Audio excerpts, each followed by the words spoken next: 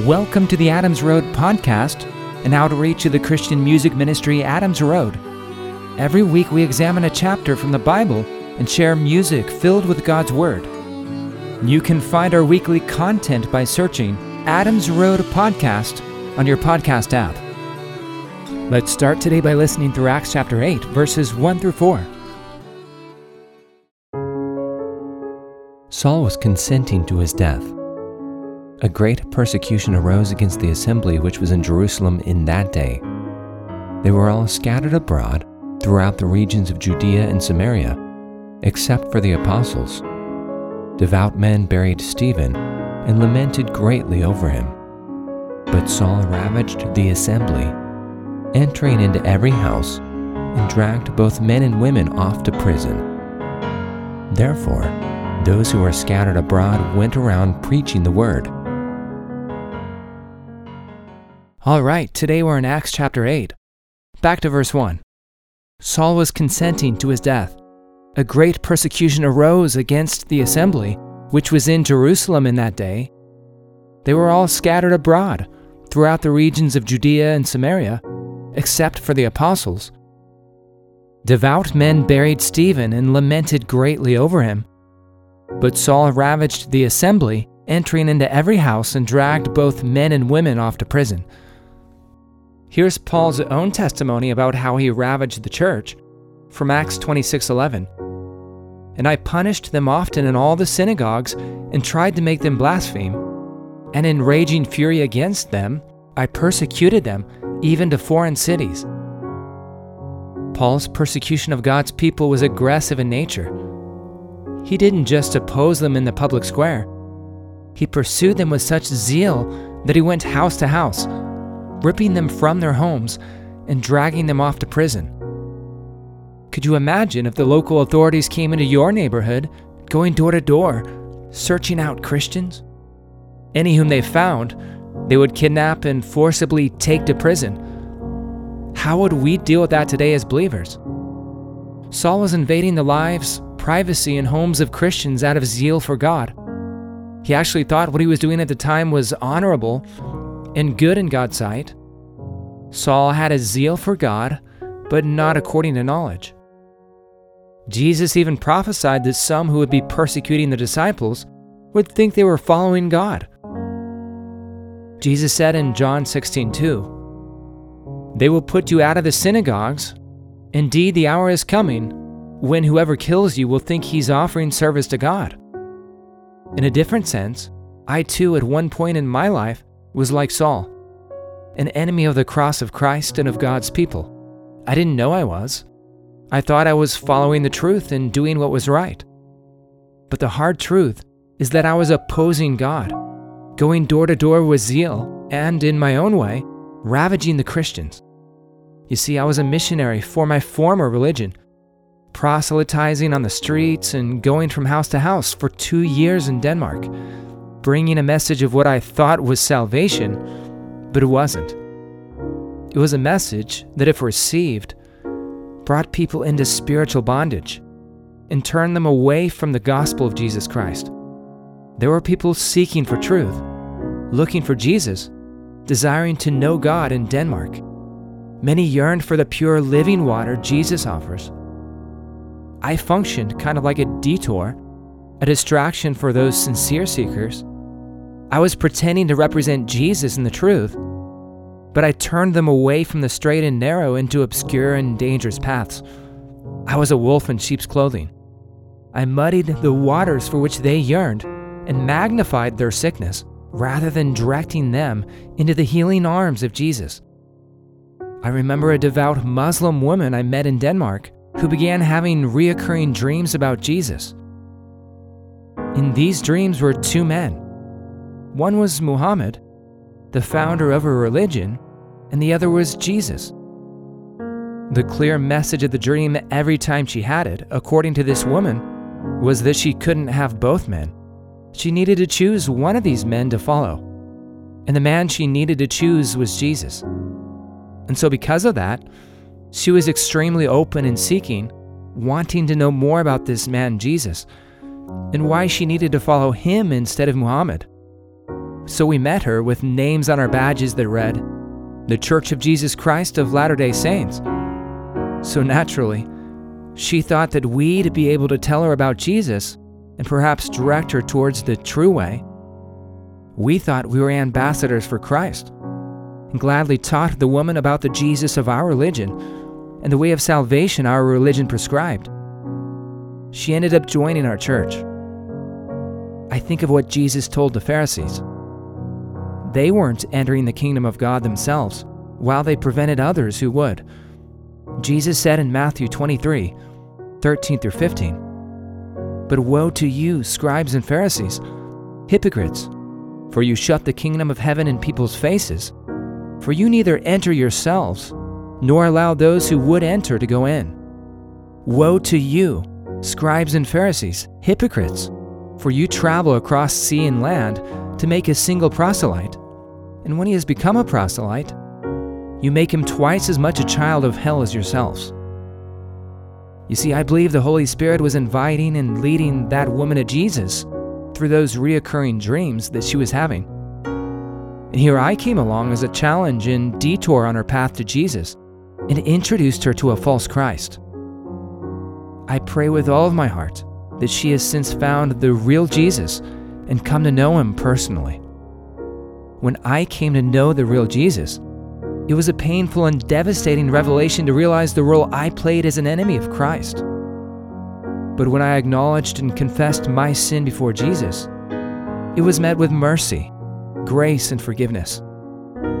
The result of this undeserved bestowal of his love on me was a newfound conviction, passion, and desire for sharing the incredible mercy and grace of the biblical Jesus with people. Jesus healed those wounds and the guilt. And now, as a Christian and follower of Jesus, he's instilled in me a heart of compassion towards the lost and redirected my former and ignorant zeal under a false religious system into fruitful labor for the kingdom of Christ in the power of his Spirit. Saul was a zealous enemy of God, but when God got a hold of him, he became a passionate and zealous missionary for the gospel. I horribly regret those ignorant actions, but I'm grateful to know that Jesus has since forgiven me and given me a second chance. Now, as a Christian, I desire with even greater zeal to see people come to Jesus and be freed from the bondage of sin and false religion. And I pray that those sincere seekers of God whom I met in Denmark end up coming to know the true Jesus of the Bible, despite the ways in which I misdirected them at the time. Okay, let's move on. Acts 8, verse 4.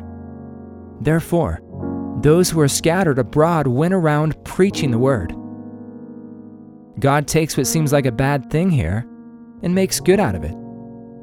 This scattering was a good and necessary thing, as it compelled the early Acts church to go beyond Jerusalem to share the gospel abroad.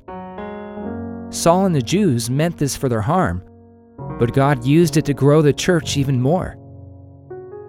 Ever made a glass of lemonade, but neglected to stir it really good? Like all of the sugary goodness was sitting at the bottom. You take a sip, and all you taste is the sour lemon.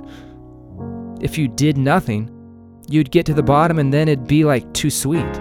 Typically, you'd take a spoon and stir the drink so the sugar dissolves throughout, and every bit of it is perfectly sweet.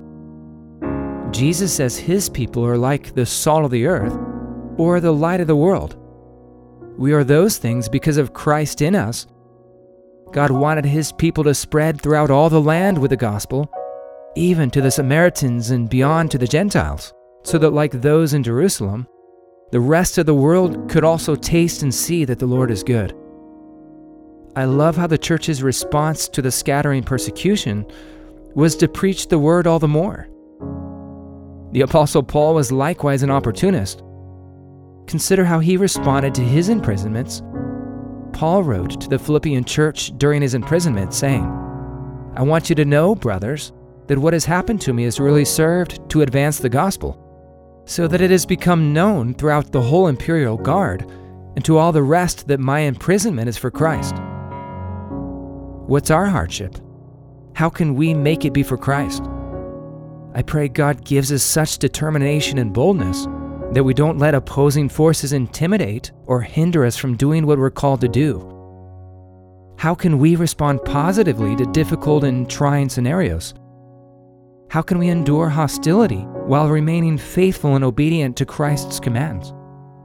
How can the trials even possibly redirect or redefine what we're doing for Christ for the better? We need the strength of the Holy Spirit. We need prayer. We need perspective and wisdom from God. And we need to be flexible, able to adjust to the circumstances in a way that doesn't make us cower from the call, but in a way that enables us to persevere in it. Why is it often at our lowest points, in the most difficult of circumstances, is when God chooses to really work through us and bear fruit? I remember as a Christian years ago, a season in which I was under a strong disciplinary hand of the Lord, not from men, but directly from the Lord. But the tumult and the strain and emotional and physical difficulties of that season somehow yielded miraculous results. I felt closer to the Lord then than I almost ever had. And He was working in and through me in a fresh way and directed changes in my life that have since borne fruit for God. I can imagine in a similar way, but on a much larger scale and corporately, the early church would come out of their persecution fires refined. Jesus told Paul in 2 Corinthians 12, verses 9 through 10, "My grace is sufficient for you, for my power is made perfect in weakness. Therefore, I will boast all the more gladly of my weaknesses, so that the power of Christ may rest upon me. For the sake of Christ, then, I am content with weaknesses, insults, hardships, persecutions, and calamities. For when I am weak, then I am strong." The early church in Acts 8 were strong in Christ in the midst of the persecutions they faced.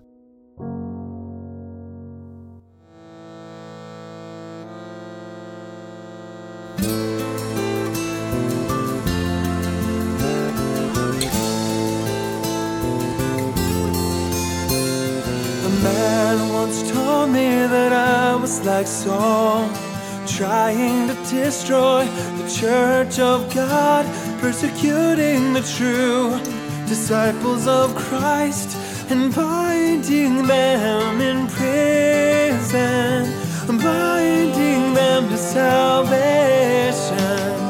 I did not believe in the cross. I thought I was in the light, but I was in the dark. I believed I was doing the work of God, zealous in the way I was taught. I did not preach the cross, for to those who are perishing, it's foolishness to preach the message of the cross.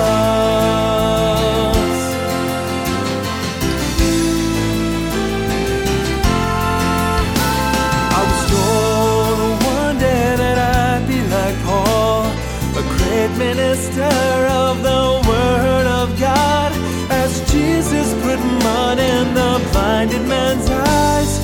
My eyes were covered with mud, yet I couldn't see until I was washed by the Word of God. House after house, I ravaged the Christians until I received a great revelation through God's Word that I was opposing Him.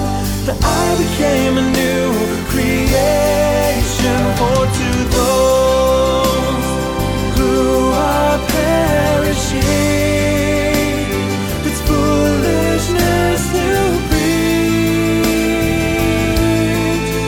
the message of the cross.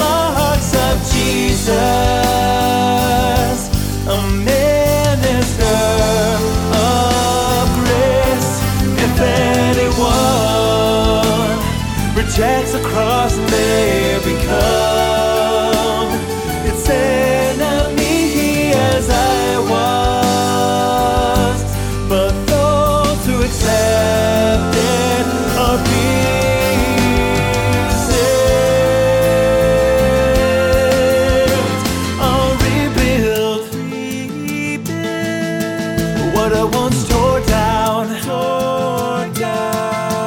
and I'll suffer for Jesus' sake. For to those who are perishing, it's foolishness to preach the message of the cross. To those who are being saved, it's the power of God.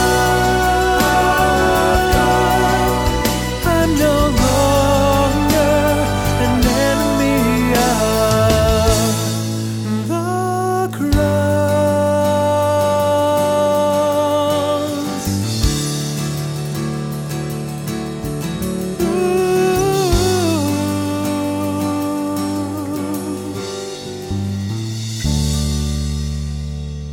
That was Enemy of the Cross from the Adams Road album, Enemy of the Cross.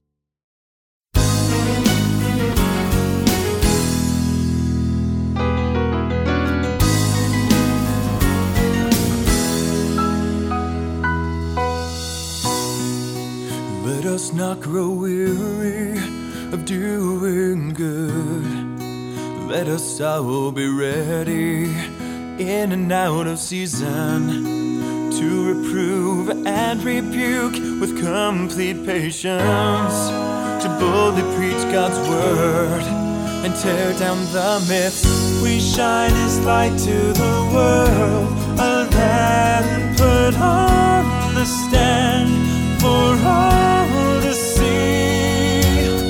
When we're reviled and cursed, we're sanctified in truth and given peace. We'll rejoice in that day.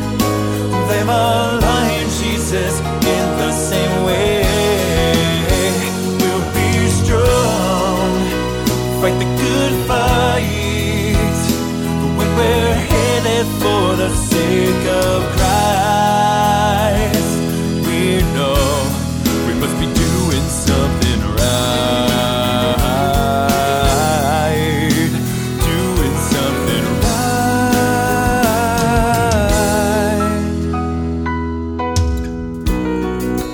Let us not be quarrelsome, it does no good.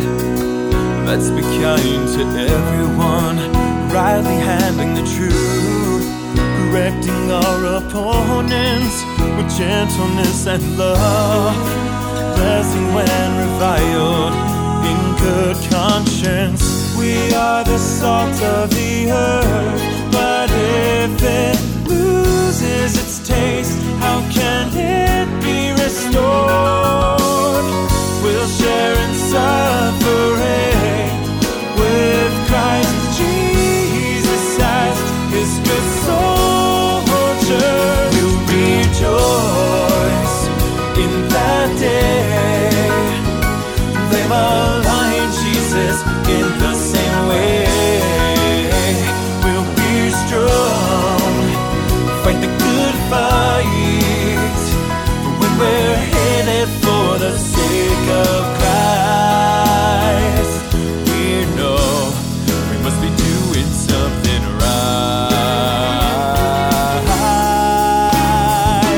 Oh, whether in pretense or truth, let us rejoice that Christ is still proclaimed, and we